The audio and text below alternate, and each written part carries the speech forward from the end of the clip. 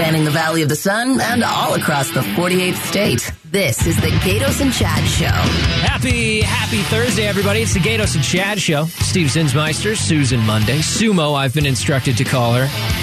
Not the wrestler, just Sumo. Yeah, now it's sticking because I just walked out of the studio and my co-workers, Everybody's calling you? Yeah. See what you did? Cat out of bag. I can't put that toothpaste back in the tube. This portion of the program brought to you by Parker & Sons Plumbing and Electrical, the two-time winner of the Better Business Bureau's Ethics Award. So, Ducey's shipping container wall at the southern border is coming down, or at least parts of it. So, a couple of months back, Governor Ducey put up a wall of his own that's 2 shipping containers high. You've seen these shipping containers. They're roughly, like 20-something feet long or whatever it is. I just had an idea. Can I say it? Oh, go ahead. Yeah. We've got a homeless situation here in Phoenix. And sometimes you can, I've heard of stories where people make houses out of shipping containers. There's a complex in downtown Phoenix. There might be multiple, but I can think of one that I've passed that is an apartment complex made out of shipping containers. Yeah, there you go. So it's a real thing. That $95 million won't go to waste, I'm hoping. Approximately what has been spent on the shipping containers to build a border wall of his own. At the beginning, it was filling gaps in the actual border wall, which has been a thing that President Obama started putting up, a thing that President Trump certainly campaigned on, and now President Biden hasn't really done much to fill those gaps in his time in office, at least not for the last year since we first heard they were going to fill some of those gaps. Governor Ducey got tired of waiting around.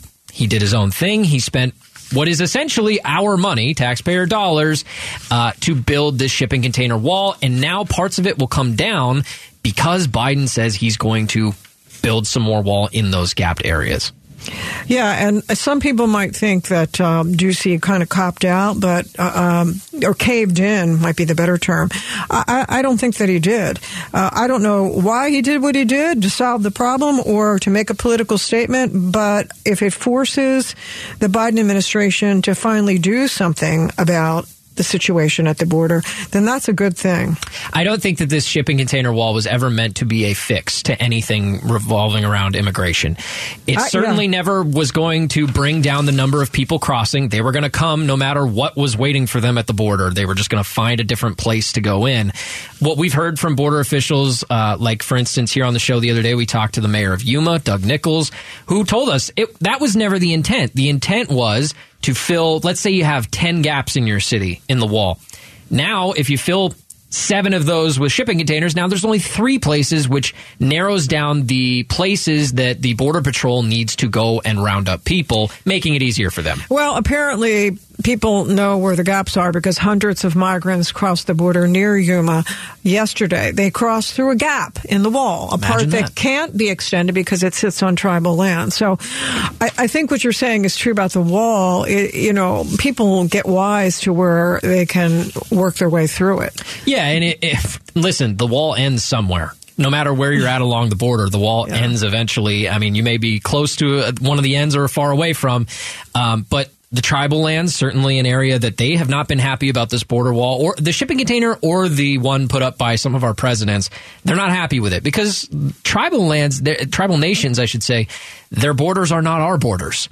They don't consider the line of demarcation between the United States and Mexico to mean pretty much anything to them. It doesn't matter to them.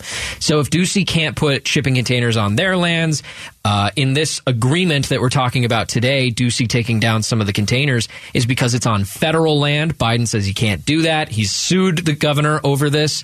Ducey's been attacked on kind of all sides, environmentally as well, by the National Forest Service. So he's kind of taking it from a lot of different angles.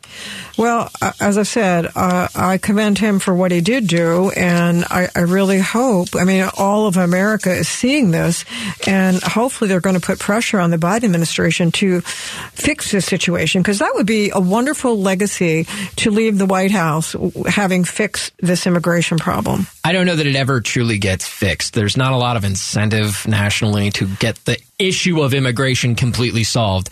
Can things be done to make progress? Certainly, and I think that needs to happen too.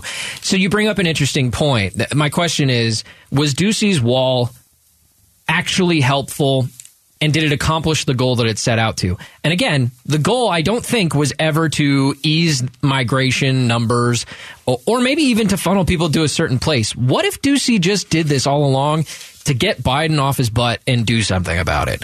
And if that's the case, then this agreement that they just came up with the administration, it worked. Mm-hmm. It took a year, and I wish it had gone faster, but it looks like it worked. And it's so very last minute, though. Like, I think when you're forced to make a decision, then it's not really meaningful. You know, like, why did the Biden administration have to wait until Title 42 was coming to an end?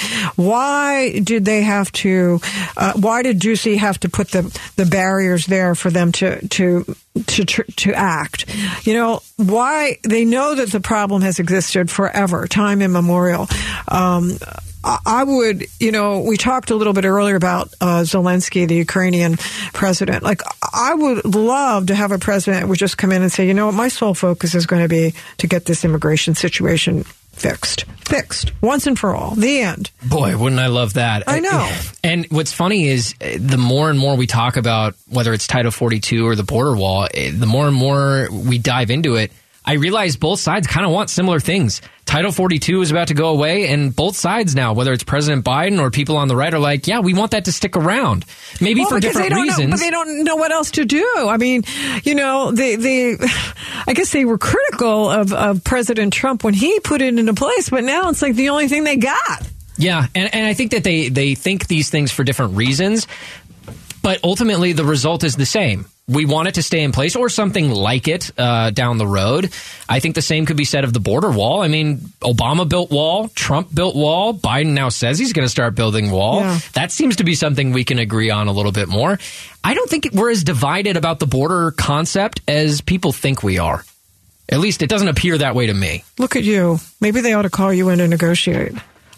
I've always advocated for, I'm not the most ardent cinema defender, but she's putting in the work with the immigration-related topics. She's worked on paying Border Patrol agents more, possibly creating a reserve, also trying to deal with migration regional centers to speed up the process of asylum seekers. I think that here in Arizona, Senator Sinema has stood up for us in terms of the immigration topic. You can say what you want about her. If you're on the left and you dislike her, totally get it. If you were mad when she left the Democratic Party 2 weeks ago, totally get it. But I think she is standing up for us in this regard. And so I think that there are people out there who want to accomplish something. We just need to give them the right platform in order to do that. All right, coming up next, it's what we call Five Spot. We need 5 of you to call, and we're going to put you on the spot about a news story that everyone's talking about. And certainly, everyone is talking about the hottest sport, not just in town, but maybe across the country, pickleball. We don't play it. You and I both don't play pickleball. I know, it's the rage, but I have no idea what it's all about. So if you play pickleball, give us a call right now, 602-277-5827. We want to know, what's the craze about? Why does everybody play pickleball all of a sudden? What's the deal? 277-5827. 277-KTAR. 5 Spot is next. I got 5 on it. 1, 2, 3, 4, 5. 5 Spot with Gaydos and Chad. 5 Spot, 5 of you need to call right now if you play pickleball. We're going to put you on the spot about that story. It's the hottest craze, not just in Arizona, but across the country. It's the fastest growing sport. Major League Pickleball is bringing a new 12-team expansion on Monday. It includes new owners like Larry Fitzgerald and Devin Booker. Some of the biggest stars in Arizona sports are getting involved in this sport. But Steve Zinsmeister, Susan Monday here. Neither of us play pickleball. Yeah. So I just can't really fathom what the craze is all about. I can't either, but we're going to find out. We're going to talk to people who play pickleball. Call us right now, 602-277-5827. 277-KTAR if you play pickleball. And they're building condos, apartments, and they're putting in pickleball courts everywhere. Oh, and they're hugely popular. So let's talk to some people who play. How about Kate in Scottsdale? Let's start with you, Kate. What's the craze all about? It's just too much fun. It's easy to play. It's life-size ping pong. Oh, okay. I'm glad you said that because I've been jokingly saying big ping pong, little tennis. Am I on the right track? Yeah, absolutely. But it's 10 times easier to play than tennis. The rules are super basic, and anyone can play. We play with my 14-year-old daughter, and we play with people that are retired. So, Kate, did you play tennis before this? I mean, were you an athletic kind of person? Yes, and tennis is tough. This is a smaller court. It's a wiffle ball. Ultimately, you're playing with what literally looks like a wiffle ball. So it's easy to hit. It's not moving super fast, and the rules are pretty basic. All right, thanks for the call, Kate. We really appreciate the insight. How about we go to Rick in Ahwatukee? Let's see if he has something else to say. Rick, what's the deal with pickleball? Why should maybe somebody like me pick up on this sport? Well, you know what? I'm 75, and I started playing 10 years ago, and I love it. I'm in an age-restricted community, and we had originally a couple of courts out on the parking lot, and we got 4 lit courts now. And you know what? It's competitive. I would contradict a few of the things that the previous caller said. The ball, it is not slow. It can be very fast. In fact, I watch some of it on TV, and I'm amazed at how fast it goes. But it's easy to learn. It's easy to pick up. And, you can play to the level of the people you want to play with. Well, Steve, if you're not athletic, though, can you still play this game? Yeah, what do you think, Rick? Do you have to be athletic? Rick, sorry. Oh, boy. You got to define athletic. I mean, I consider myself a real jock, right? Oh, okay. Right. No, I don't think all my friends would agree with that. But, no, we've got people that are not so athletic. A little eye-hand coordination is great to have, but again, you can play to the level. We've got beginners to advanced in our club, and so it's a good mix. I appreciate the call, Rick. Thanks so much. Let's check in with Lisa in Phoenix. Lisa, what's the best part about playing pickleball? Oh, the people are awesome. We have so much fun. There is just every age, from high schoolers all the way up to older people.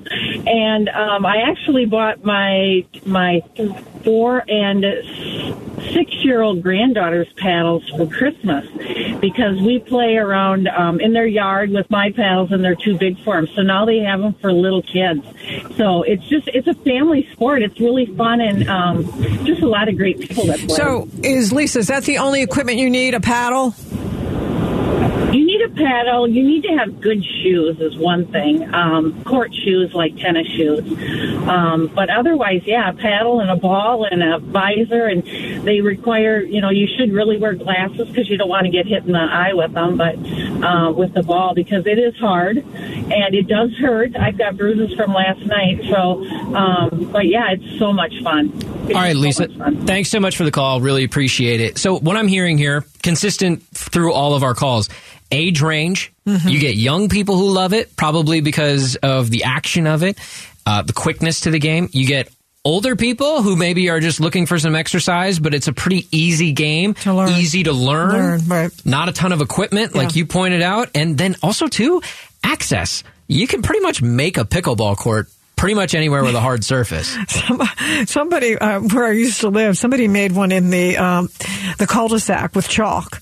Yeah, there you go. Chalk and nets, yeah. It's like when you were a kid. I mean, it's easy to play soccer, right? You just kind of need a ball and maybe 2 things that can create a goal. 2 trash cans, as simple as that. Pickleball might be all the craze right now. So with these big shots buying into this, a pro pickleball team, do you think it's something that could be eventually in the Olympics? Maybe. I could see that. There's some crazy things in the Olympics, some things that you wouldn't have suspected. So, could I see it? Absolutely. Absolutely. Are there any weird sports you've ever played, like unusual ones? Even just recreationally? Can't think of it. How about you? I went to the, this is going to be a surprise to some people. I went to the national championships for cup stacking. How'd you do? That's a sport? Yeah, cup stacking. Is it in the Olympics? No, it's not in the Olympics, no. I went to the national championships for cup stacking. I was in the 3rd grade. I was competing on a 5th grade team. You moved up. I got 3rd. Good for you. Nationally. Now, you go internationally, the Germans are really good at cup stacking. I can't explain. They're good at all the weird stuff. I'm not going to lie to you. That's my weird sports story. I did cup stacking growing up. Mm-hmm. Well, to me, why I asked that guy, I think it was Rick, You have to be athletic. There are so many people that are playing this that they all can't be superstars. They all can't be super athletic people. He was 75. He's still playing pickleball. Good for him, man. Good for him. Coming up next, how much should we be helping Ukraine with their war? There are a lot of differing opinions on this. We're going to give you some of ours next on the Gaydos and Chad Show. KTAR News 92.3 FM. You're locked in to the Gaydos and Chad Show. Hey, do you know a remarkable Valley teacher who deserves a $2,500 Christmas bonus? Then you should probably text the word teacher to 411923. Nominate them for Pay Tribute to a Teacher. It's something great that we do here on the show. Again, teacher to 411923. Pay Tribute to a Teacher is presented by your Valley Toyota dealers. Steve Zinsmeister and Sumo in for Gaydos and Chad today as they are on vacation. Somebody that was here in the United States, I don't know if it was his first time in the States, but Vladimir Zelensky, the president of Ukraine, who's going through an absolute war with Russia right now in Ukraine.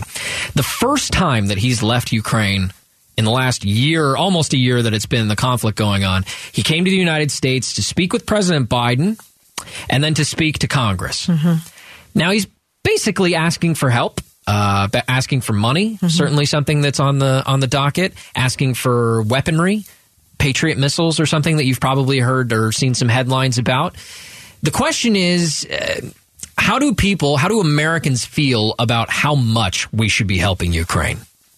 Because there's very different opinions on that. Well, I wish it would be a more unified effort. I don't say we don't help them because we already have helped them. Right. But I don't want to be the sole country that is helping them. Because let's hear that audio. Okay, yes. Yeah. We have a clip from Zelensky from yesterday. I believe this was when he was speaking to Congress. Yeah. Your money is not charity. It's an investment in the global security and democracy that we handle in the most responsible way. So, global security, are we the ones in charge of global security? That's the thing that gets me. I get it. He's saying it's not charity. I don't feel that it is charity. But, why aren't other countries involved in global security? Countries that are much closer to Ukraine than we are. I agree. I think that we shouldn't be solely responsible for this issue.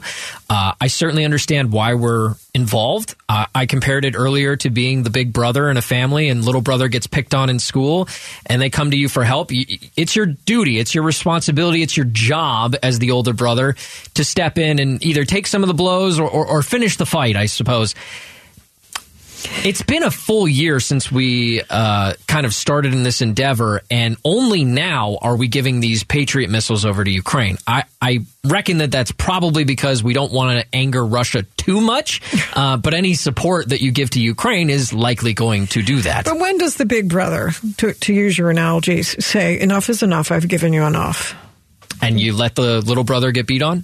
Well, that's essentially what would happen, right? The little brother has to fend for himself. Okay. Or get help from other people. So where do you draw that line in the sand? I don't know. Financially, let's say. I don't know, but we've talked about, immigration, the border, the wall.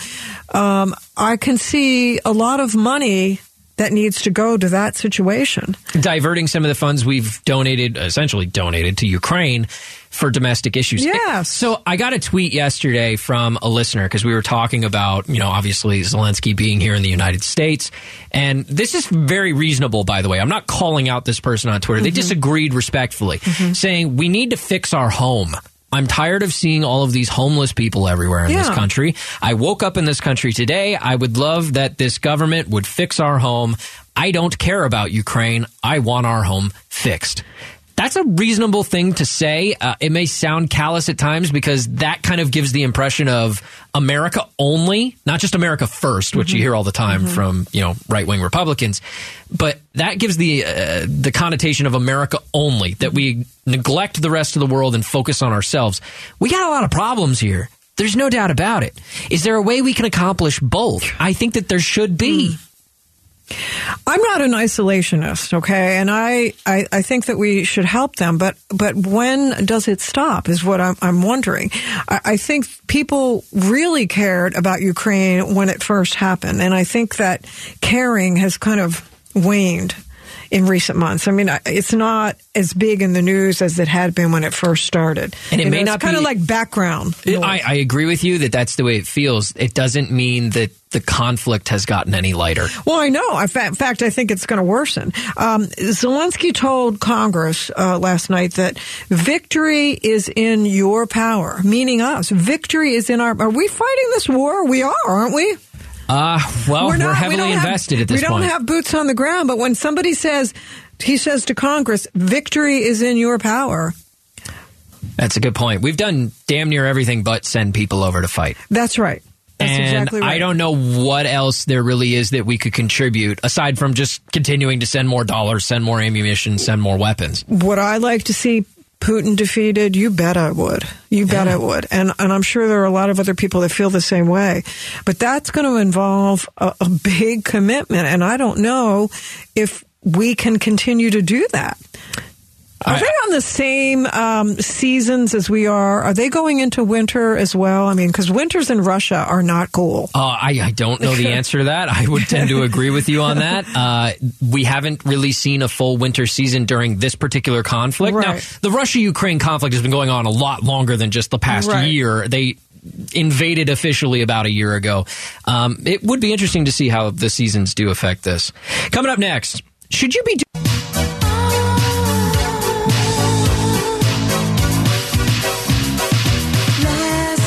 KTAR News 92.3 FM. You're locked in to the Gaydos and Chad Show. So, have you ever gotten a used gift? I'm not talking about a brand new gift that somebody re-gifted to you, right? Christmas is right around the corner. You get something you don't like, you give it to somebody else. Brand new gift. I'm not talking that. I'm talking about you got something and it looked like it had been worn or used. Have you ever gotten a used gift? It's got a stain on it and a hole in the armpit. And, yeah, I've definitely gotten some stuff. Have? Yeah, probably when I was younger. Definitely hand-me-downs from, like, family. And they wrapped them up as a gift? Maybe. Yeah, I've definitely done that, like for birthdays, especially. That voice you're hearing is Steve Zinsmeister. My name is Sumo. We're talking about getting a used gift at a thrift store. Would you ever consider doing your Christmas shopping at a thrift store? First, it needs to be said, I'm certainly not above thrift stores. So I've bought things at thrift stores plenty of times. Have I ever bought a gift there? No. I wonder if subconsciously it's part of like a stigma of like, I don't want to buy something for somebody from a thrift store because of how they might feel about it. Right. You have to know if the other person would be receptive to it. So let me tell you about my friends. I have a small circle of friends who are thrift shoppers, consignment. And, you know, a consignment store is different from a thrift store, right? Do you know that? How is it different? Well, a consignment store would be, say, I want to sell this jacket that I have on. It's a great jacket, by the way. Thank you. And I want to make money on it. So I take it to a consignment store. And it's usually things that are, I would say maybe higher quality, but not always. And so you make some money, you, meaning me, Sumo. A thrift store is like a Goodwill store where you donate stuff and you don't get money for it. The charity does. Donation. Yeah. And so my couple friends of mine are really into going to wherever we go to thrift stores, we go to consignment stores, because we realized as we got older, we have everything that we need, and why not buy somebody's used stuff that we're only going to wear for a season and then donate it to Goodwill. That's kind of our attitude about it. And so they take great pride in finding things at thrift stores or consignment stores, and they wrap them up and give them as gifts. And I've done the same things. I was in Colorado Springs in September, and we always go to this one thrift store. And I found this purse, which I knew was a high-quality purse, and I got it for $4. And I said, it was leather, it was really nice. And I said, I'm going to send this to, I know the perfect person who would want this, and I'm going to send it to a friend of mine. And my friend Marie from Colorado Springs said, I would never do that. I said, well, I would only do it if I knew the person would be receptive, right?